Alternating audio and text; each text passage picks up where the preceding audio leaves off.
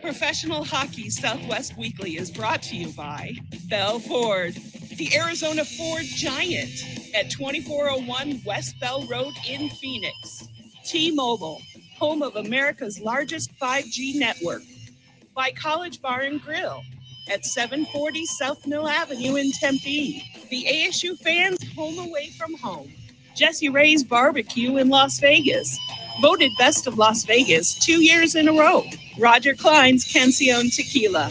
Award-winning tequila since 2011. Cold beers and cheeseburgers. 12 Valley locations serving the finest in craft beers and handcrafted burgers.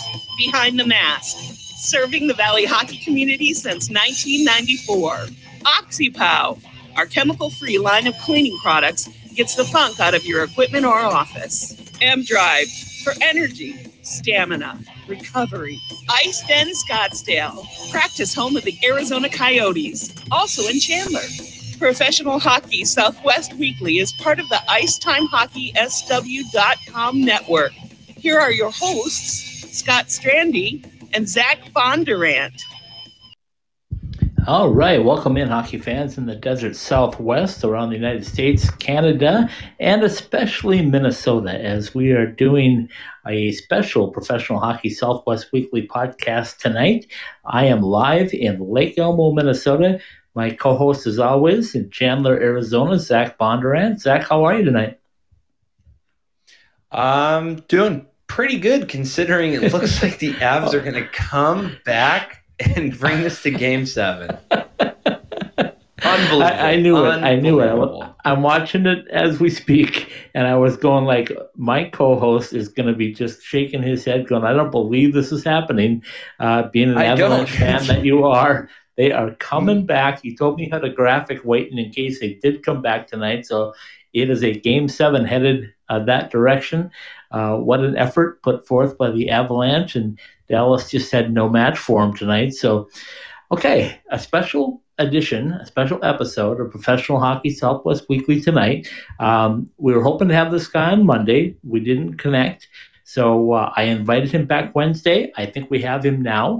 I mean, I don't even know where to start with this one, Zach. So let's just bring on our special guest, a Minnesota native, Duluth native, a Hobey Baker Award winner, coach at USA Hockey, a gold medal winner with that 2018 women's team, world junior player, and a guy that actually played for the Phoenix Roadrunners of the IHL.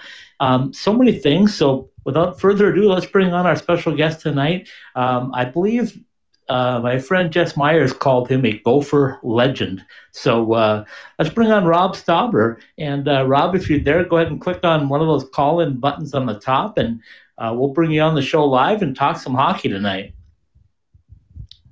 And just to say, I think that rap sheet matches mine too. So I don't think you missed anything.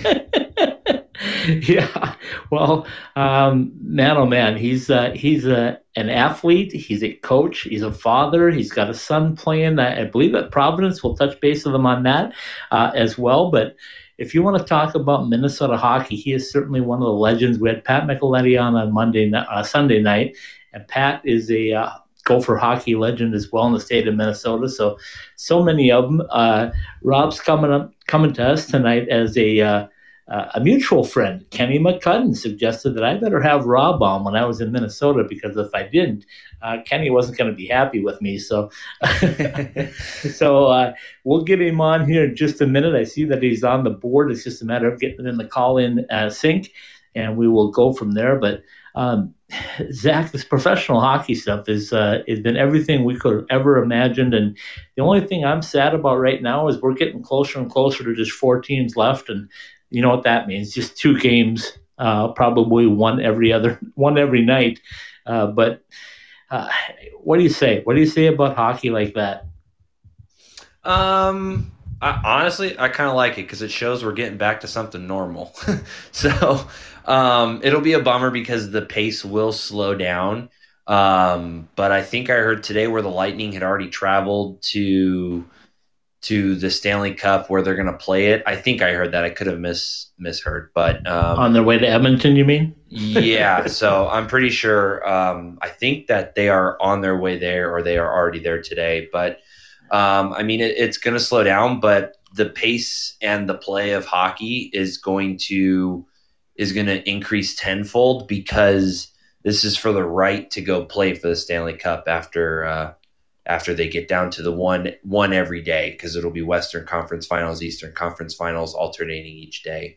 So, I mean, it's going to be the best time for hockey, because this is what all the blood and sweat was for leading up to the season, and all the tears during COVID, and all the blood and sweat going back into the bubbles. So, yeah, absolutely. I mean, it's incredible. I think, hold on one second here. I think Rob is trying to call in. I think he's on the app. So, Rob, if you can hear me or say anything, it's one of the green call-in buttons on the top should connect.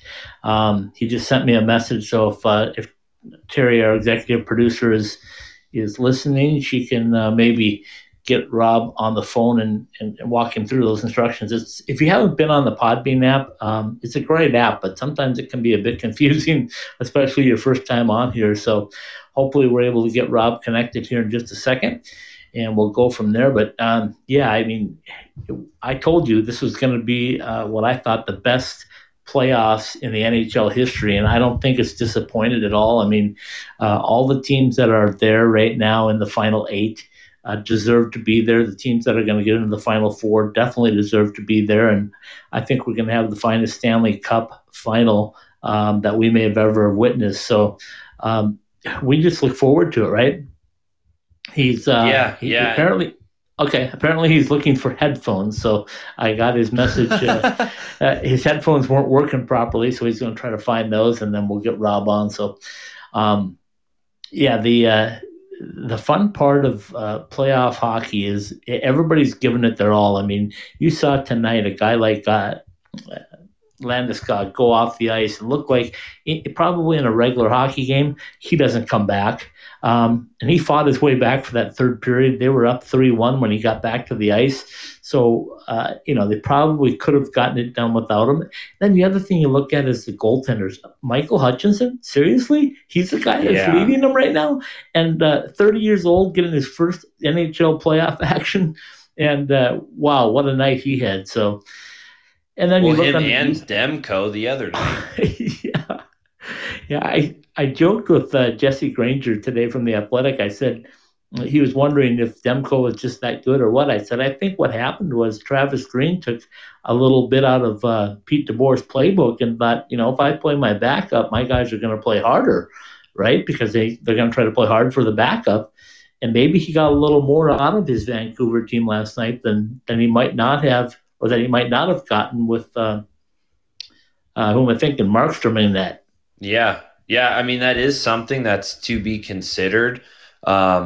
Considering I heard a couple of the guys on TSN talking about the Avs looked better with Hutchinson in net rather than Francouz. So you kind of come to the rink with that mentality of like, all right, our guy's cold. He was the backup's backup. We still have the talent to win this thing. He is in the NHL for a reason. And this is our boy. He's one of our teammates, and we're going to play hard so that he can get his win and he can show his skill. So it's something to be considered when you have that situation of who do I play in net. We've had a rough go with my previous guy, and let's see if we can shake it up. And I mean, it worked. And Demko, I think he's that good. I've been watching him since Boston College, and I've been high on that kid for a really long time. One, because he was from the state of California, which shows the game is growing. Right. And two, absolutely, San Diego, California.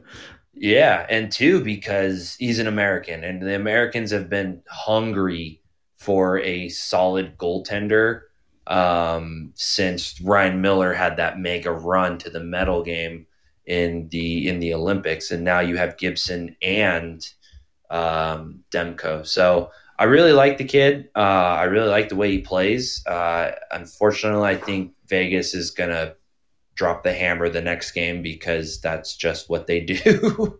Well, and they're just so deep. We've talked about it all year long. And one of the things that I saw the other night, a lot of people were talking about the back-to-back and who would you play? Would you play Leonard again first and then go to Fleury? Would you play Leonard both games? Would you go Fleury, Leonard?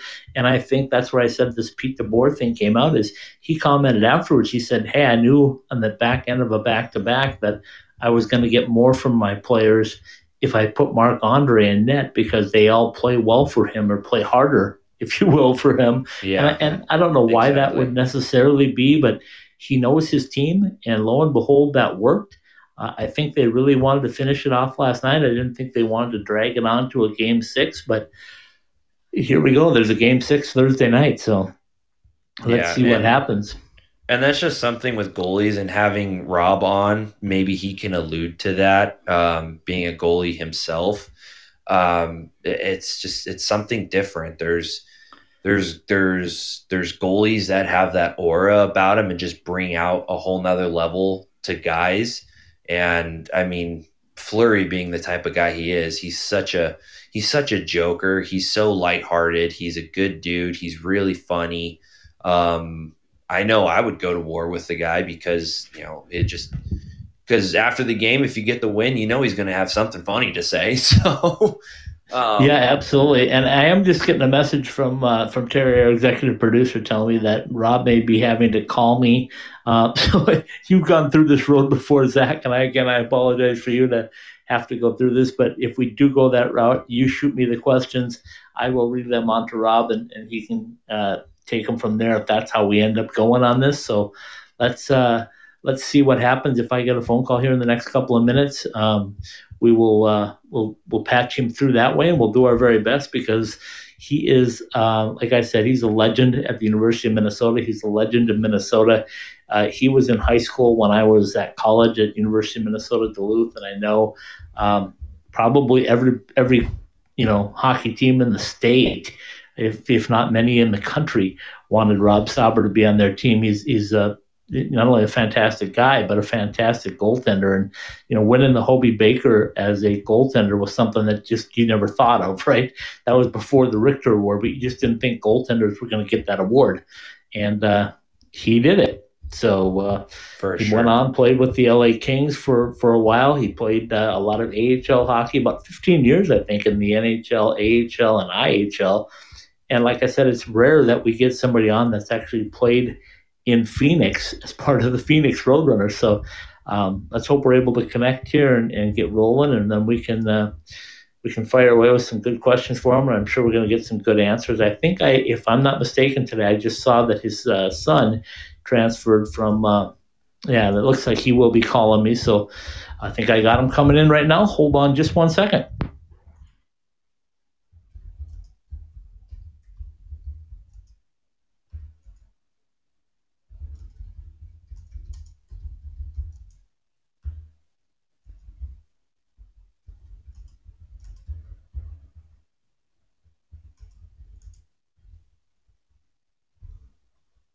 Oh, we wait for Scott to bring Rob on. Okay. Here he is. We do have Rob online with us. As I said, Zach, you'll be able to hear his answers, but he won't be able to hear you, unfortunately. So let's welcome in Rob Stauber from Minnesota. And Rob, I don't know if you heard my introduction of you, but I think I could still be going on with all the things that you've accomplished. So congratulations on everything that you've done in hockey. And I want to start off by talking. I was sophomore at the University of Minnesota Duluth while you were playing at Duluth Denfeld. So let's go way back to those days, if you will, and tell me a little bit about playing hockey in Duluth, Minnesota. Well, first of all, thanks for having me on, and I did hear you guys early on. I was having a headphone problem, but this is like pulling the goalie and getting a new one in that can get the job done. But again, thanks for having me on. And let's be honest about Duluth, Minnesota. It's cold, and there's not a whole lot to do in the winter. And it's either ice hockey or skiing, and who wants to ski when it's 10 below zero, right? So right. Hockey's just obviously a huge tradition in this area, northern Minnesota, and all the great hockey players that have come not only from the Duluth area, but the Iron Range. It's just, it's kind of a little bit of a cult, I would say. Yeah, I hear you. And, our mutual friend Kenny McCudden. I've had him on a few times now. I've had a chance to visit with him in person in Vegas when he does some of his camps, and he told me, he goes, "Hey, you got to get Rob on. You being a Minnesota guy, he's a Minnesota guy." I said, "Hey, that's perfect because I'm coming up here. I'm going to have Micheletti on. I'm going to have Jess Myers on. Rob's going to be a perfect guest. So I'm glad we could hook up and get you on. So many things to talk about, but." And as I mentioned in the open, Rob, winning a Hobey Baker as a goaltender was just something that people didn't consider, and you did it. Tell us how that all played out for you that year. Well, first of all, it was a long time ago, and but to be just completely frank, it's for me personally, it was I wasn't even aware. I was a sophomore, and quite frankly, that leading up to that season, we had lost about 4 players to the U.S. Olympic team. That was 87, 88, and we lost Dave Snegrud and Corey Millen and Tom Chorsky and Todd Richards. We John Blue was at one of our goalies, so we had lost quite a few players. And I think probably one of the reasons that maybe that from an individual perspective things came together is having lost so many players, we weren't expected to do very well. And WCHA back then was just an incredible league, great competition, etc. And because we weren't maybe scheduled to be very good because of the being depleted from the Olympic team, we went on and won 34 games that year, which is second most in the history of the school. So I think, we had great leadership that year. We had Paul Brott was one of our captains, Tim Berglund, not Tim Berglund, but Paul Brott was a captain, and Jay Cates. We just had great leadership and, a desire to win. And we, believe it or not, I guess back then, 87, 88, we played a little bit like the Oilers did in the early 80s, where we were a run and gun team. So from that perspective, I either had a chance to play really good or not look very good. It was one or the other, right? Right. And fortunately, we won a lot of games, and because of that environment, I had a chance on the individual level where it was, as I said, either, there weren't a lot of, gray areas. So fortunately, everything came together for our team that year, and it's something that I didn't pay attention to. I had no idea. I never paid any attention to the voting, nothing. So it was, at the end of the day, just quite a surprise. Okay, so I'm going to tell you, growing up in Minnesota like you did, that everybody wanted to be a Gopher, right? But also everybody wanted to get to the NCAA level, and with Minnesota Duluth recruiting and North Dakota recruiting and all these schools, how difficult was it, or was it a preconceived thing that Minnesota is where you wanted to go? Well, I did want to go to Minnesota, and one of the reasons, and now again, we're talking however many years ago, 30-some years ago, right, where there weren't that many D1 schools, so that alone was really hard just to make Division I hockey. The number of schools playing back then were not what they are today. So just to get there, to your point, was a very difficult task. On the other hand, as far as ultimately in my heart where I wanted to go was, I recall it, like you said, you had Pat Nicolay on.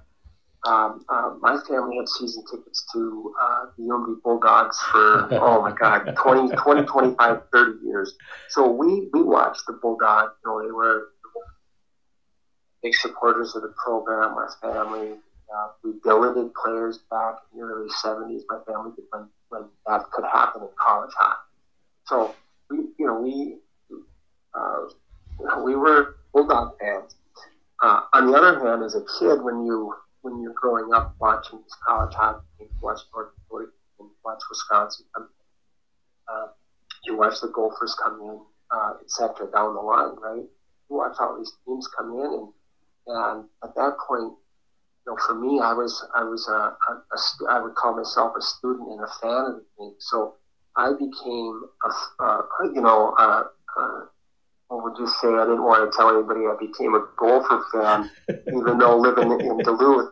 And one of the things that I loved about the program was, when they came in to play, the Bulldogs, it was always a hard fought contest, and it seemed like the golfers always seemed to come out on top.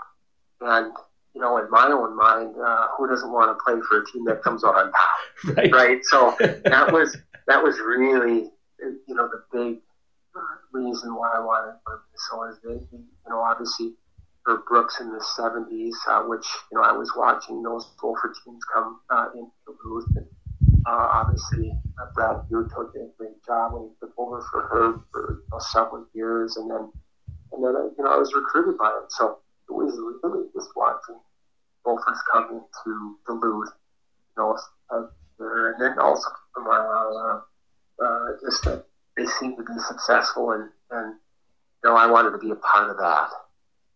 Yeah, I totally get that. I mean, that's I grew up in northern Minnesota, northwestern Minnesota, so I knew all about that. I grew up with the Broughtons and such. So, and I played a lot of golf, and I went to Minnesota Duluth and played on a golf scholarship there, and of course got to be good friends with everybody on the hockey team because that was my second love. But when I moved to Arizona 30 years ago and was playing golf and doing different things down there, when I found out that ASU was going to have an NCAA hockey team, I knew that's what I wanted to do. So I got back in, formed this company, starting our 6th year now. And, the fact that Arizona State's playing NCAA hockey and traveling all over the country to play teams like that is pretty amazing. But you played in the NHL, you played in the AHL, but you also had a little stint in Phoenix, Arizona with the Roadrunners, didn't you? Yep. That would have been in the late 80s, early 90s. Had a couple stints with them. Ralph Backstrom, the old Denver University coach, was one of my coaches when I was there, and he was a great guy. Had some good experiences there in Phoenix, and who would have ever guessed that years later hockey would be booming, in the South and the West, and all the growth of the game. And I think if I just touch on that, I give so much credit to the visionaries, but I really give a lot of credit to Wayne Gretzky, who was willing to really grow the game. In my mind, he would base the game.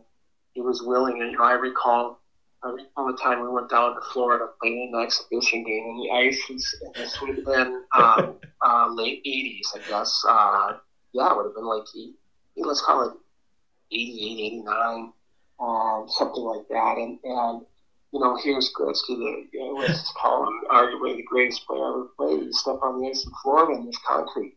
Right. And he was willing to do that. And honestly, you never heard him complain about it. I'm sure underneath his breath, he probably was like, what the hell is going on here? We got concrete, we got some ice, not much. What am I doing? Right. He was so willing to put himself out there to grow the game and in these different venues and gain, interest, call it momentum. And ultimately, like anything, it takes time. But, look, to your point, look what's happened. And now you have colleges, and you're going to have other college D1, pop up in spots where you say, man, I'm not sure I ever saw that coming. So Arizona State having that D1 team is just fantastic. Yeah, absolutely. Well, my co-host, Zach Bondurant, grew up in the LA area. So, Zach, fire a question away at me, and I'll try to relay it as best I can to Rob here so we can get you involved in the conversation. Yeah, definitely. So, based on the accolades that we had kind of talked about before, World Championship, gold medal, his record playing for University of Minnesota, and NHL records, all that stuff. Ask him what is he most proud of during that career and his entire hockey career.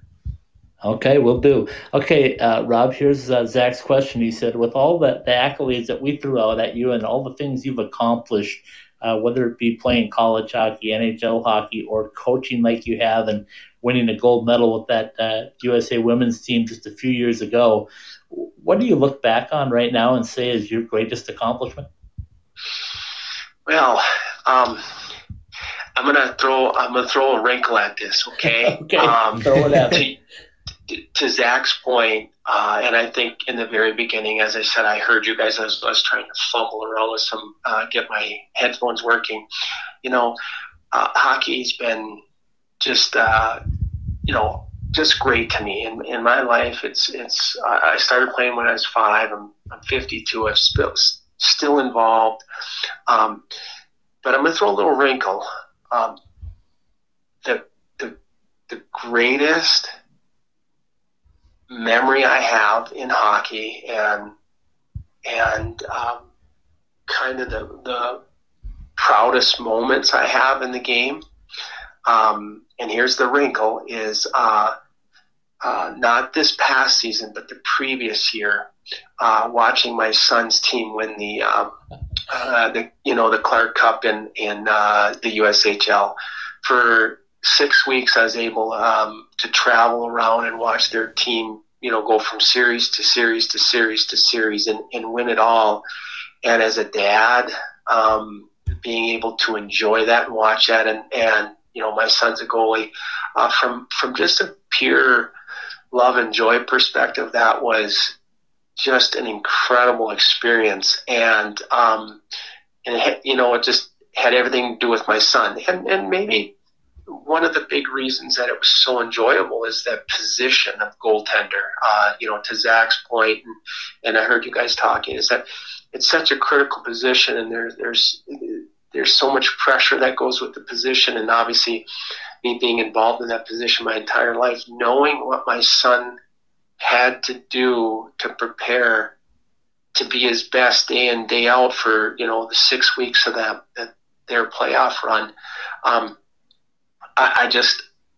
I knew just about everything that he was going through, and I know how difficult it is. So that's my wrinkle, is it has nothing to do with me other than enjoying the game of hockey, watching my son and his team go on a run that, I'm not sure I've seen a run like that. So I've had a lot of great things, but that was spectacular.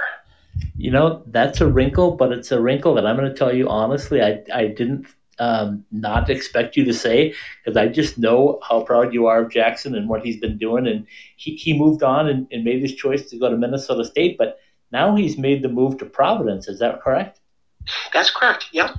He made the move to Providence, and I think that's part of kind of his story and why it's so much fun for me, because I know his story, and I know, he and for anybody out there that's listening, I just talked to a young goalie 2-3 weeks ago about the same kind of scenario, is that and you see it in the NHL. You see guys that weren't drafted or drafted way down at the bottom, and not a lot of accolades, and you see people come from those environments where maybe they didn't make the A teams growing up, and there are a lot of kids that might be 9, 10, 11 years old, don't make an A team, lose interest or get discouraged.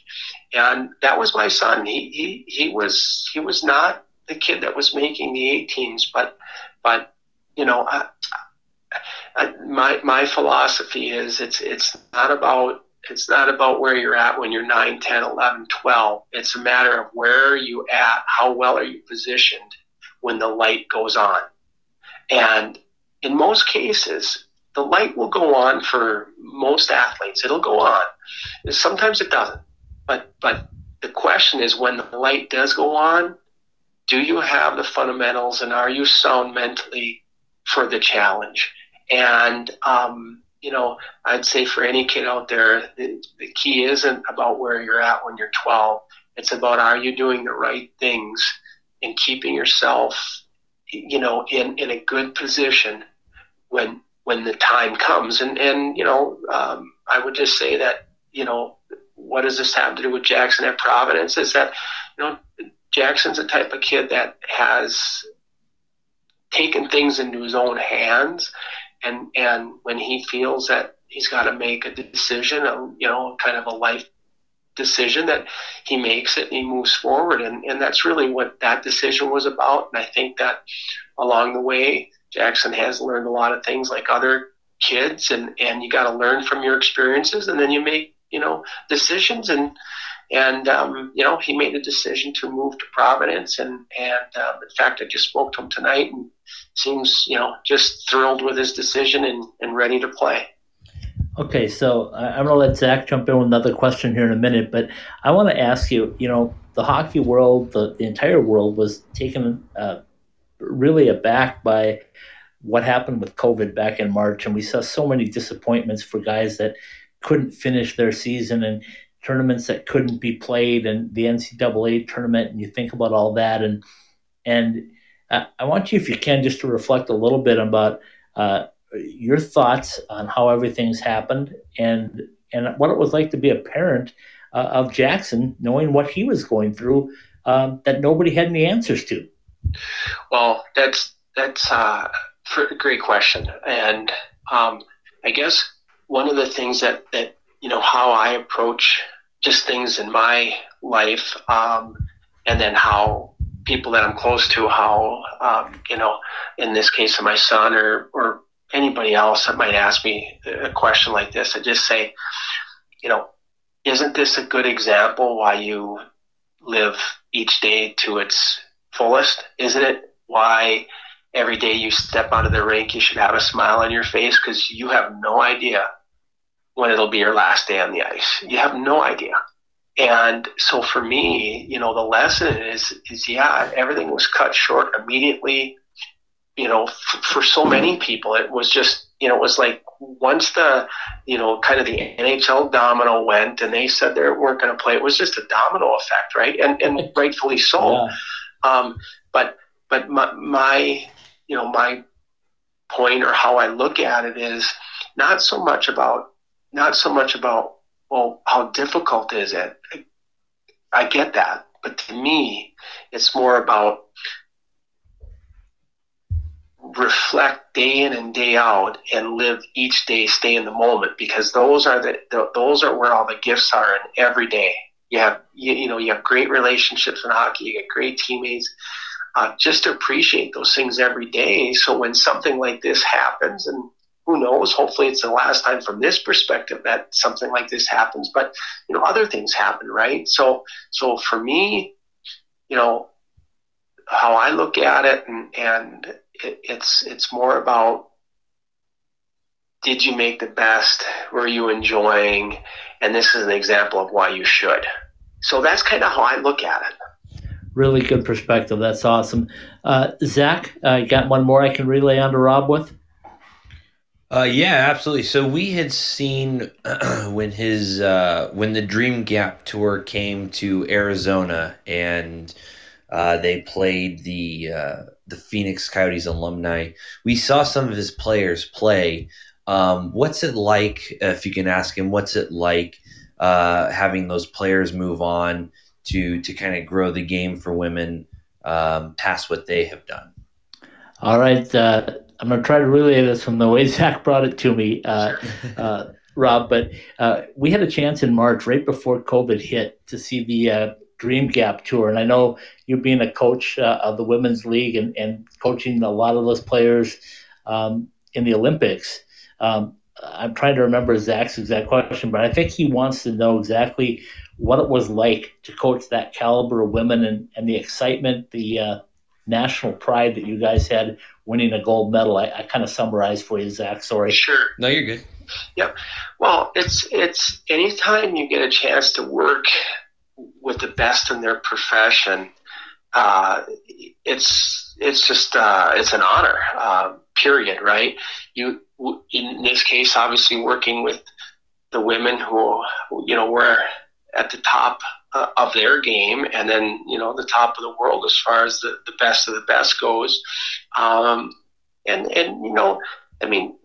don't think anyone should be oblivious to the fact that from a coaching perspective, there comes a lot of challenges with that. There's some incredible memories, incredible opportunities to be able to work with them. And again, like anything on the flip side, it's you put together a team, which ultimately you're doing, and you're putting together a team where all of these players typically or historically, the programs they come from, they were their best players on those teams. Right. And now you're trying to weave all this together, and regardless of and this is what I say, because I'm fortunate. I coached high level women, and I've coached high level men. And when it comes to weaving talent in and having the right chemistry, that doesn't change at all for men or women. I mean, it is absolutely the same. You have to have the right chemistry in order to be successful. So coaching the women is really no different than the men, in a sense that you have to have the right people, the right chemistry in order to be and give yourself the best chance to be successful. So there are those challenges. Those aren't any different. And, anybody that's coached women will tell you that, they across the board, the women are very open to suggestions and ideas, and they consume information. They love to be taught, etc. Right? So that is just a wonderful environment to be in. Again, men, from the perspective of men, sometimes that's not always the same in the men's game, where it's different. But both sides are different. So if I can answer Zach's question, it was just a complete honor anytime you get a chance to coach the best of the best. But at the end of the day, you're still putting together a team of the best possible chemistry that can produce the best result. Yeah, very well said. So I want to ask you a question about USA Hockey. Give us a thumbnail sketch of the health of USA Hockey, because personally, I feel like it's probably never been better. I think everything is in really good hands right now going forward. And give us your thumbnail of how USA Hockey sits right now. Well, I think your thought is probably a lot of people's thought. I think from my perspective, it's very similar. I think they've done an incredible job. When you look at USA Hockey, in some of their goals, at the highest level, let's just start at from a NHL perspective and development perspective. In order to grow the game in the United States and continue to find interest, right, in areas that maybe people didn't think it was going to happen, you have to have successful people coming from different parts of the country, right? So you have to have that as far as growth goes, right? And the more success you can have across the country, which ultimately USA Hockey, you look at their NDPP program, players coming from all across the country as part of their NDPP programs. And those players go on to get drafted, right? And get drafted, at a very high level, whether it's first round, second round. And what happens is people start to build relationships with these players that come from around the country and are very successful. And it's like anything. Hey, if this guy can do it, coming out of Phoenix, Arizona, why can't I do it? Right. And if this guy comes out of San Jose, where hockey, 10, 15 years ago wasn't a hotbed, but he's drafted in the first round, why can't a guy from South Florida do it? Well, they can. right? So I think that USA Hockey sees that and understands that, and the NHL understands that. Is that from the very highest level perspective, having players from the United States, all different parts, being successful is really very healthy for the game. And what am I saying is that you can't just have high-end players from Europe and Canada. You can't just have the best of the best coming from there. You need great players coming from the United States that they're interesting, they connect with people, they connect with fans, and those things help grow the game and also help create realities. So I think USA Hockey, from the very highest perspective, has done a great job, and they get it. Let me just answer another piece of this I'm just going to speak from the women's perspective. Okay. Fantastic. When just tell you exactly what I said, and to me, it makes a lot of sense. Hopefully, there's been that. Shortly after winning the gold medal, many of the top people at USA Hockey were there. In fact, they all were there, right? They're all there, pulling for us, and we win. And let's call it 30, 40 minutes later, being congratulated by everybody, and everybody's happy, etc.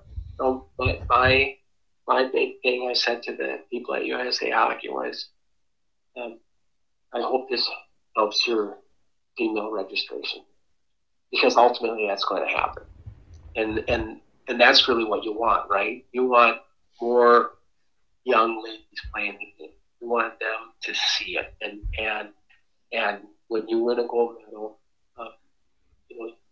we really should see an increase in registration, excitement, and then you got to win another gold medal. You got to do it again, right? But the men's side, with World Juniors and whatnot, they've done well, and those things matter, right? So I think winning and especially on the Olympic stage, really should help registrations and exposure, which is ultimately, to me, is what you want, is more kids, playing sports, especially team sports, are so good for, in so many ways, social development, teamwork, leadership, etc. Right? So all those things are, when you take hockey away and the day that it comes to an end for everybody, you want, one would think we all want more people that have those qualities, because that makes for a better environment across the country,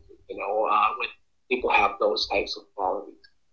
Well, I don't know how much you know about the Desert Southwest, Rob, but I'll tell you, that Olympic victory that you guys accomplished, the gold medal, it changed the perspective for women's hockey, girls hockey in Arizona. The Arizona Kachinas program is flourishing to the point now where a gentleman just started remodeling an old building to make it an ice rink. He expects to have it completed in about a month, and that will be the home of the Arizona Kachinas women program. So when you talk about growth in numbers, I can tell you that was a huge growth in numbers.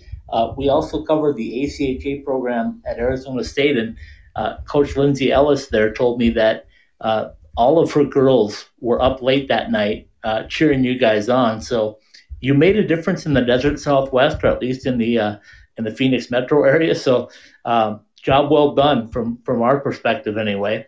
I'm going to ask Zach to give me another question, and then I'll wrap it up with one for you here in just a couple of minutes. So Zach, fire away at me.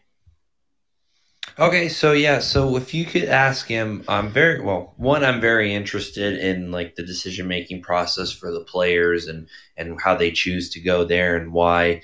If you can ask him, what was a big factor in his son, and how involved was he with his son in making the decision for Mankato and then seeing another opportunity in Providence? How involved was he, and what's that process? Okay, this one's a good one, Rob. I hope you're ready for it. Yeah. Okay, so Zach said he's really curious in the process. We cover NCAA hockey at ASU exclusively when they're playing, obviously, And he wants to know how involved you were in the process with Jackson to, number one, make that selection to go to Mankato State, and then even harder, how much were you involved in making the selection to move on to Providence? Great question, John. Here's the thing, and again, I always say, and I have a training center, Minnesota goalie training center. I've been at that 18 years. 18 years now we've been at it. And the advice I give to my son wouldn't be any different than I give to anybody or a parent. So for my son, going to Mankato and selecting Mankato was his choice, completely his choice. I was happy to support him and, see the excitement and it was, fully his decision. The thing about Jackson, and this would happen to many kids, so it's not just Jackson, but especially goalies, the most critical thing for goalie development is games. Right. The more you see games, the more you see shots, the more you see good shooters, the more you see, 2-on-1s, 3-on-2s, the more you see certain power plays, et cetera, right? It's like it. Ultimately, if you can really learn the game and you have a good IQ as a goalie, you start to pick up things, and then you become better by that repetition and by seeing things over and over. Well, you don't get good by just necessarily just watching. You can't get good by watching, but you got to have both experiences. I think it's always good to be a great student of the game.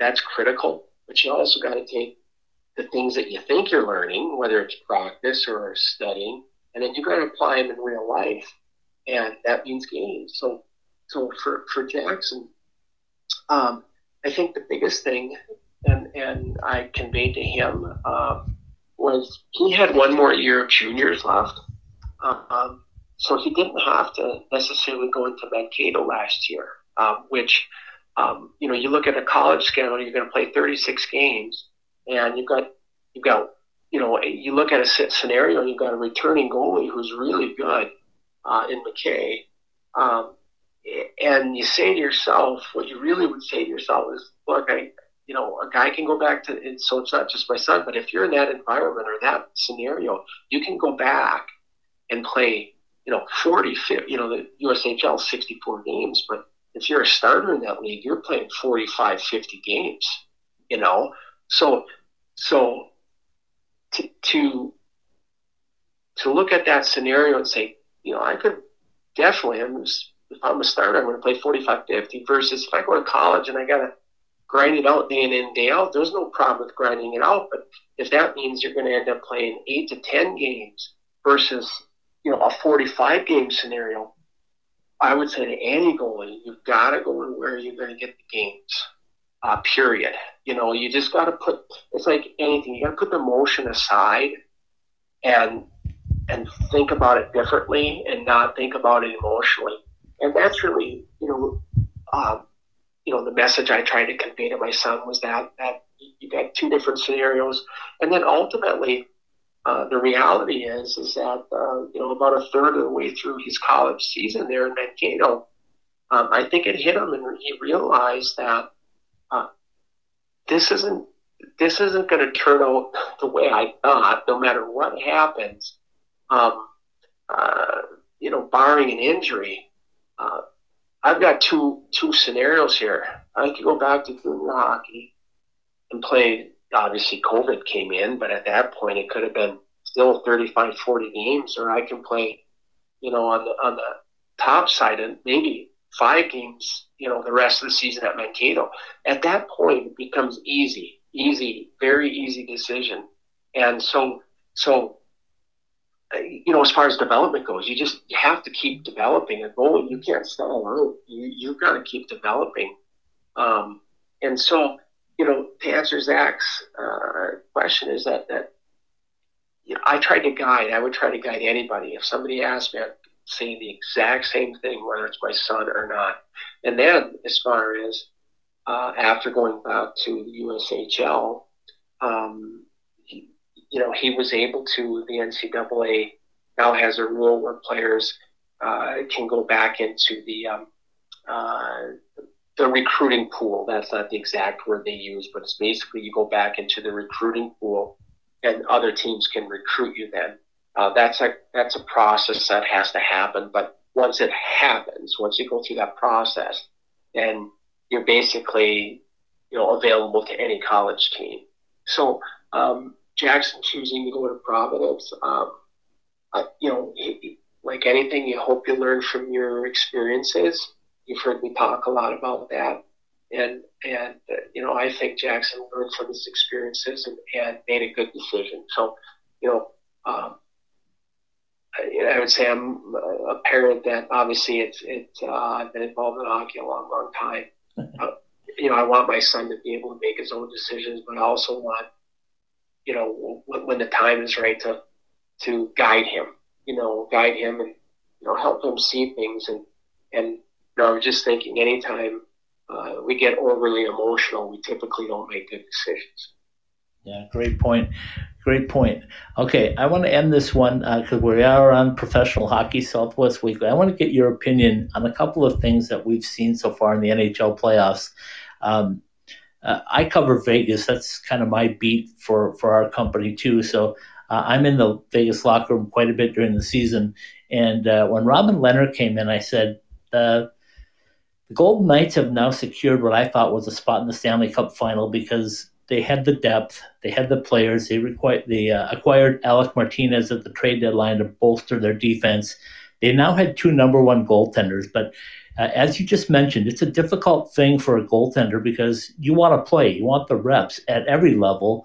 So my first question, Rob, is in Vegas, is Pete DeBoer in your vision, what you've seen, is he making the right moves with Robin Lehner and Marc-Andre Fleury? And second to that is we saw a young American goaltender in Thatcher Demko get some playing time for Vancouver, and he was outstanding. And the theory that the teams play stronger or harder, if you will, for certain goaltenders, is that real? Well, that can be. That can be, okay. What I suspect right now that, where we are in the NHL playoffs, we're probably at a spot where the team, no matter who's in, they're bringing their A game, or their intent is to bring their A game. What I can relay is if this happens, okay, so it happens at the minor league level. It certainly will happen at the National Hockey League level. But I was looking at it from this perspective, because I have that perspective, is that when you're, in my opinion, when you're a goalie, you're kind of that lone guy on a team. Obviously, you have two goalies, but you really have one job, and that's to keep the puck out of the net. Right. And anytime you start to worry a little bit more about that job, or other jobs, you start worrying about other jobs, players don't like it. I'm telling you, they don't like it. And if you start getting outside your lane, the players start to lose a little respect for that. And I've seen it happen more than once. So ultimately, that if a goalie gets outside of his lane, trying to do things that maybe aren't in this job description, that you end up kind of alienating yourself from the players, which ultimately, those are the players that are going to play hard for you, right? Those are the guys you need every single night to go the extra mile so the team wins. And when the team wins, everybody looks good. So I would say that at this time in the playoffs, you probably aren't going to see any of that. What I would touch on is with Leonard there, I texted my son not too long ago. If I know he's watching the game, I'm watching the game, and I'll text him. But I texted him not too long ago. I said, I really like him. I really like Leonard a lot. And what I like about him is it's hard to say exactly what style of goalie he is. I was waiting for that. Yes. Yes. So if you're trying to beat him, and if these opposing teams study goalies hard, and they're going to try to find the weak spots, which of course they should, and that's a smart thing to do.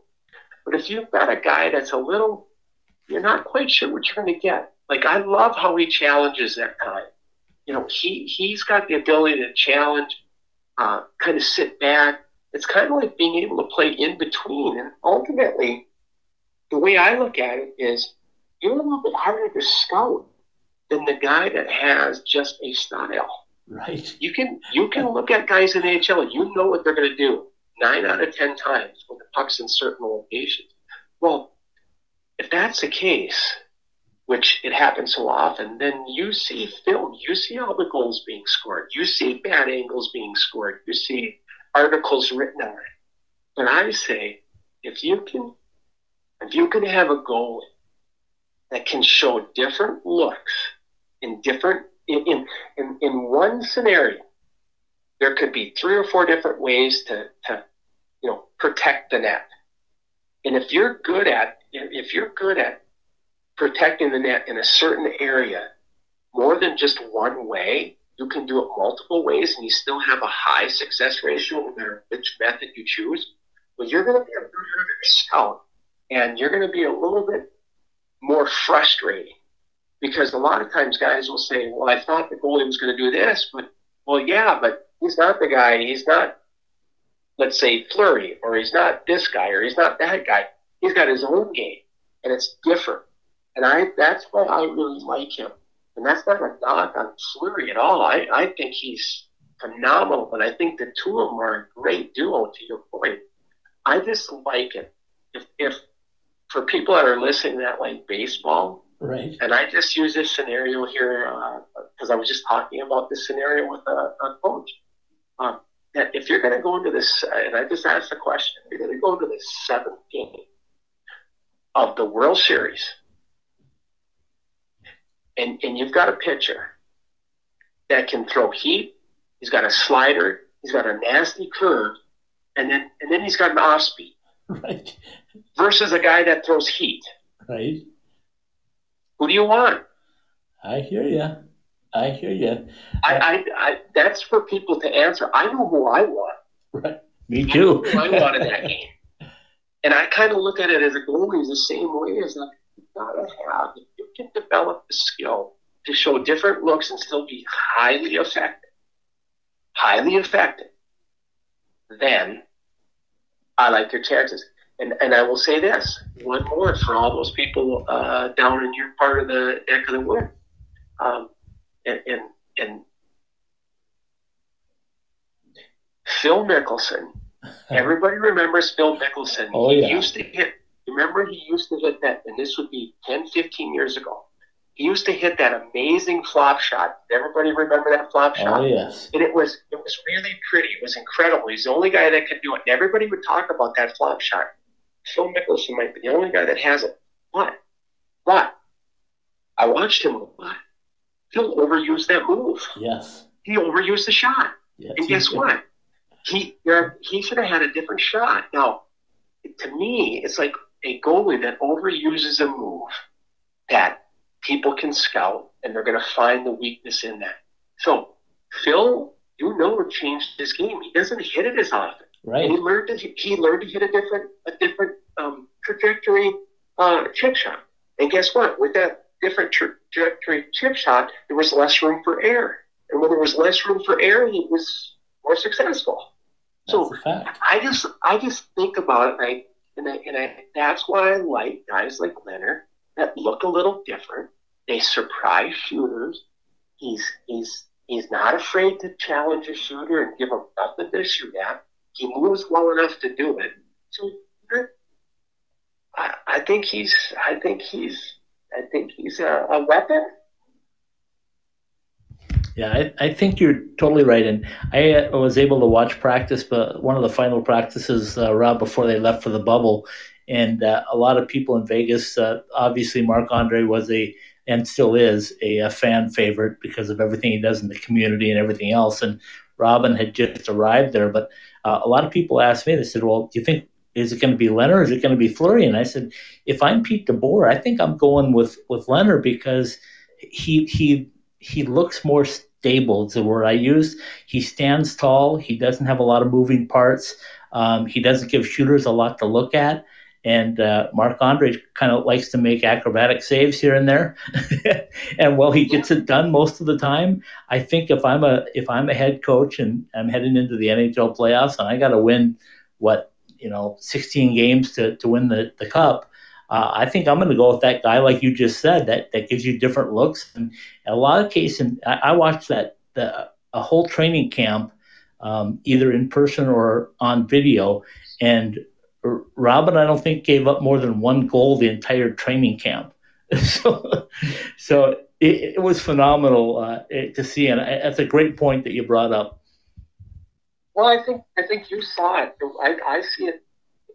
I didn't know how you saw it. I didn't know what you were going to say, but I see the same thing. I just don't see a lot of that. He's big, he plays big.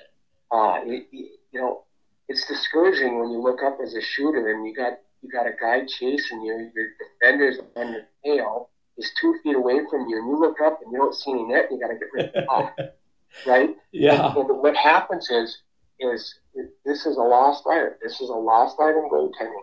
There's a lot of times guys look up.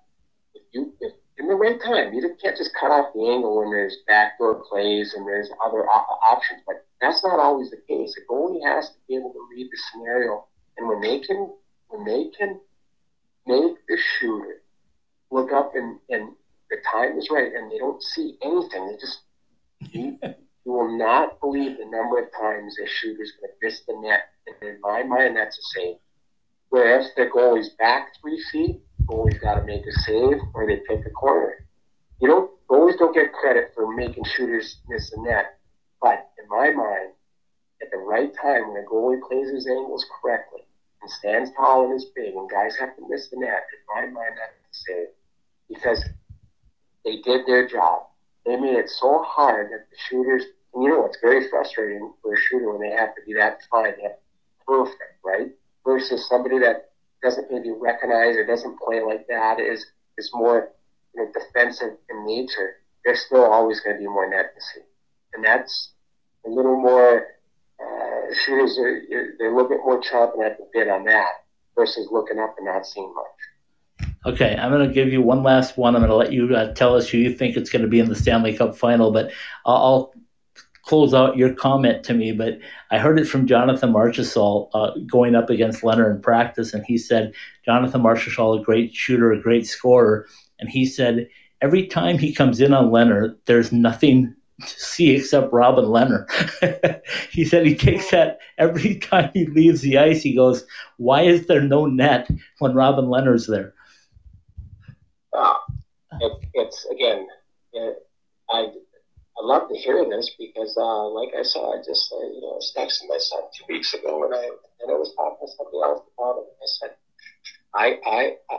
said, see, Scott, one thing interesting about goals, you can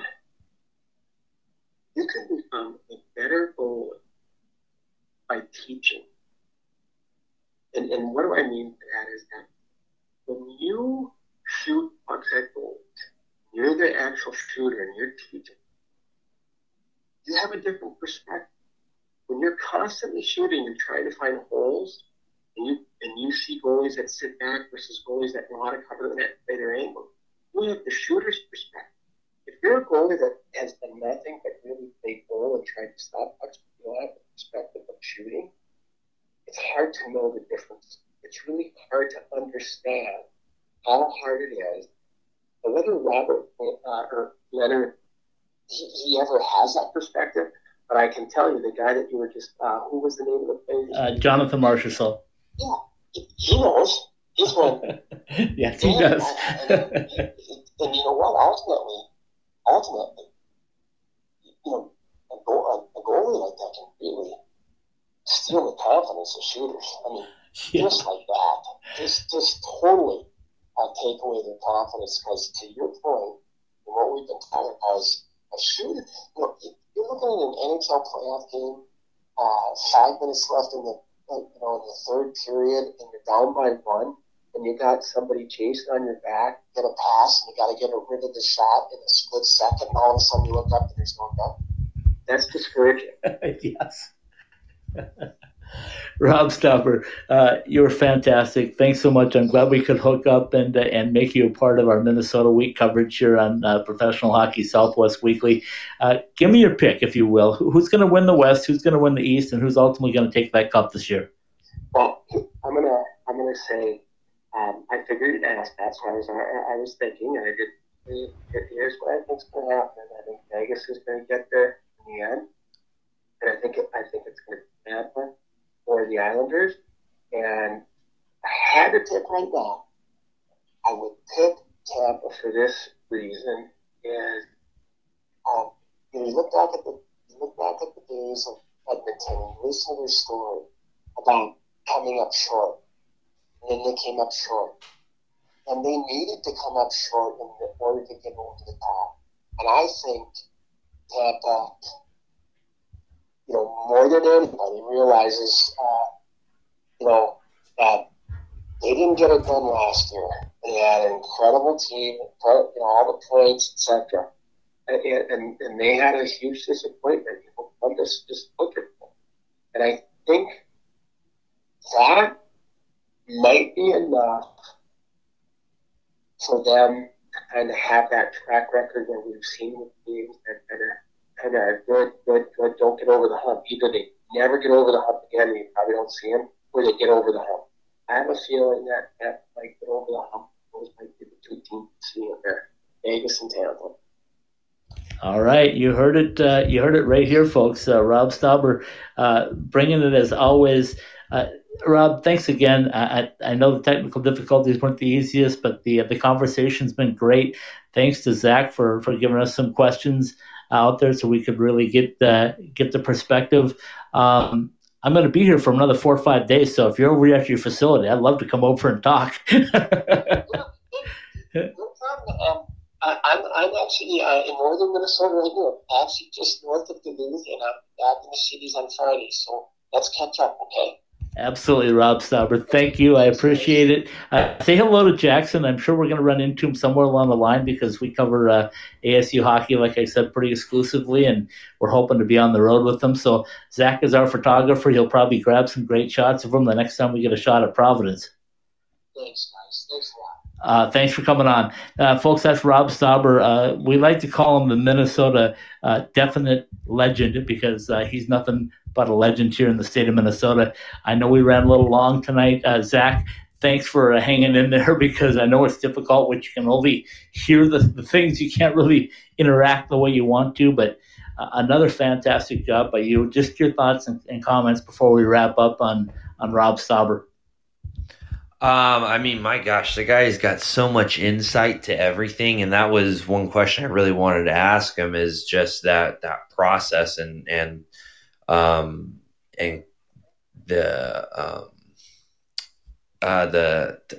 gosh, I'm drawing a blank here.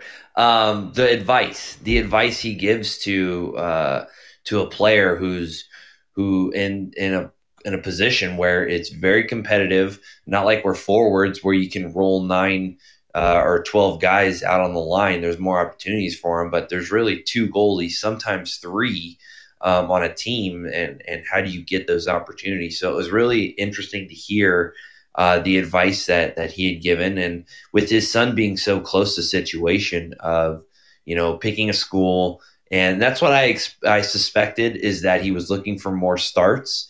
And that's kind of what he alluded to. Yeah, the handwriting was on the wall in Mankato. I mean, from anything Jackson did, but just the fact that Dryden McKay is, perennially one of the best goaltenders in all of college hockey. It's hard to get into that spot.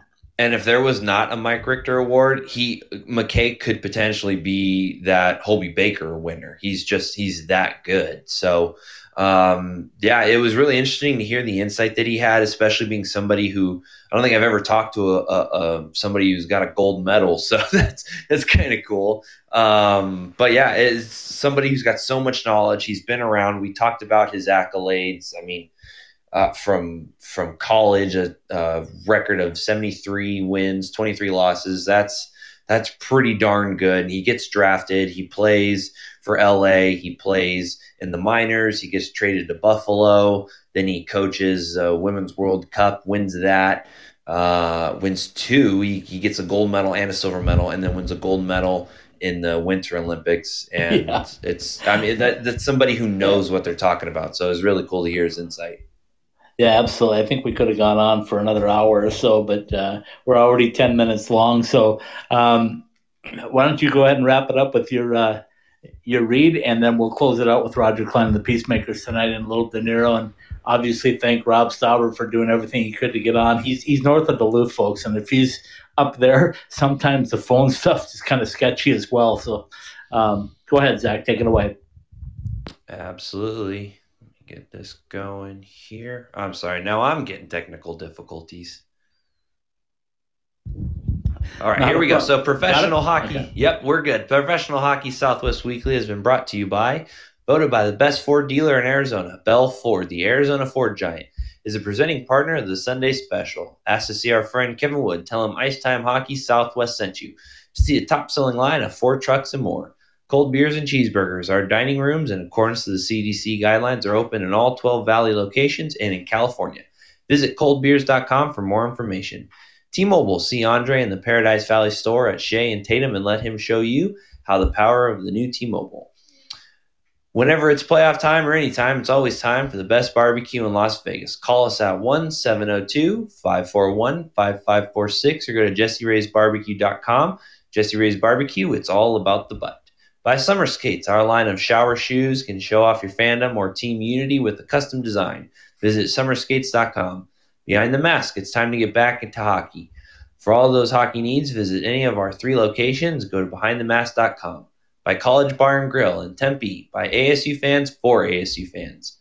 Oceanside Ice Arena, home of the Devils Ice Hockey Shop for all your ASU hockey merchandise. Roger Clyne's Cancion Tequila. Find the bottle that suits your taste. Go to MexicanMoonshine.com. By OxyPow. Visit our full line of natural cleaning products at OxyPow.com. By mDrive. Go to mDriveForMen.com. Use promo code IcetimeHockeySouthwest at checkout for 20% off. mDrive for energy, stamina, and recovery. By Ice Den, Scottsdale, and Chandler. See websites for ice availability. Pro Hockey Southwest Weekly and all our Ice Time Hockey Southwest podcasts are live every week on the Podbean app and available for download at the iTunes Store, Podbean, the Google Play Store, Spotify, Stitcher, and iHeartRadio. Professional Hockey Southwest Weekly is part of the Ice Time Hockey Southwest Network. All right. That couldn't have been more well done considering what we had to do to make the show go tonight. I'm so thankful to have Rob on, like I said, and Pat Micheletti and Jess Myers last night talking about the NCAA stuff. And it's been fantastic. Zach, thanks for tuning in and helping us out.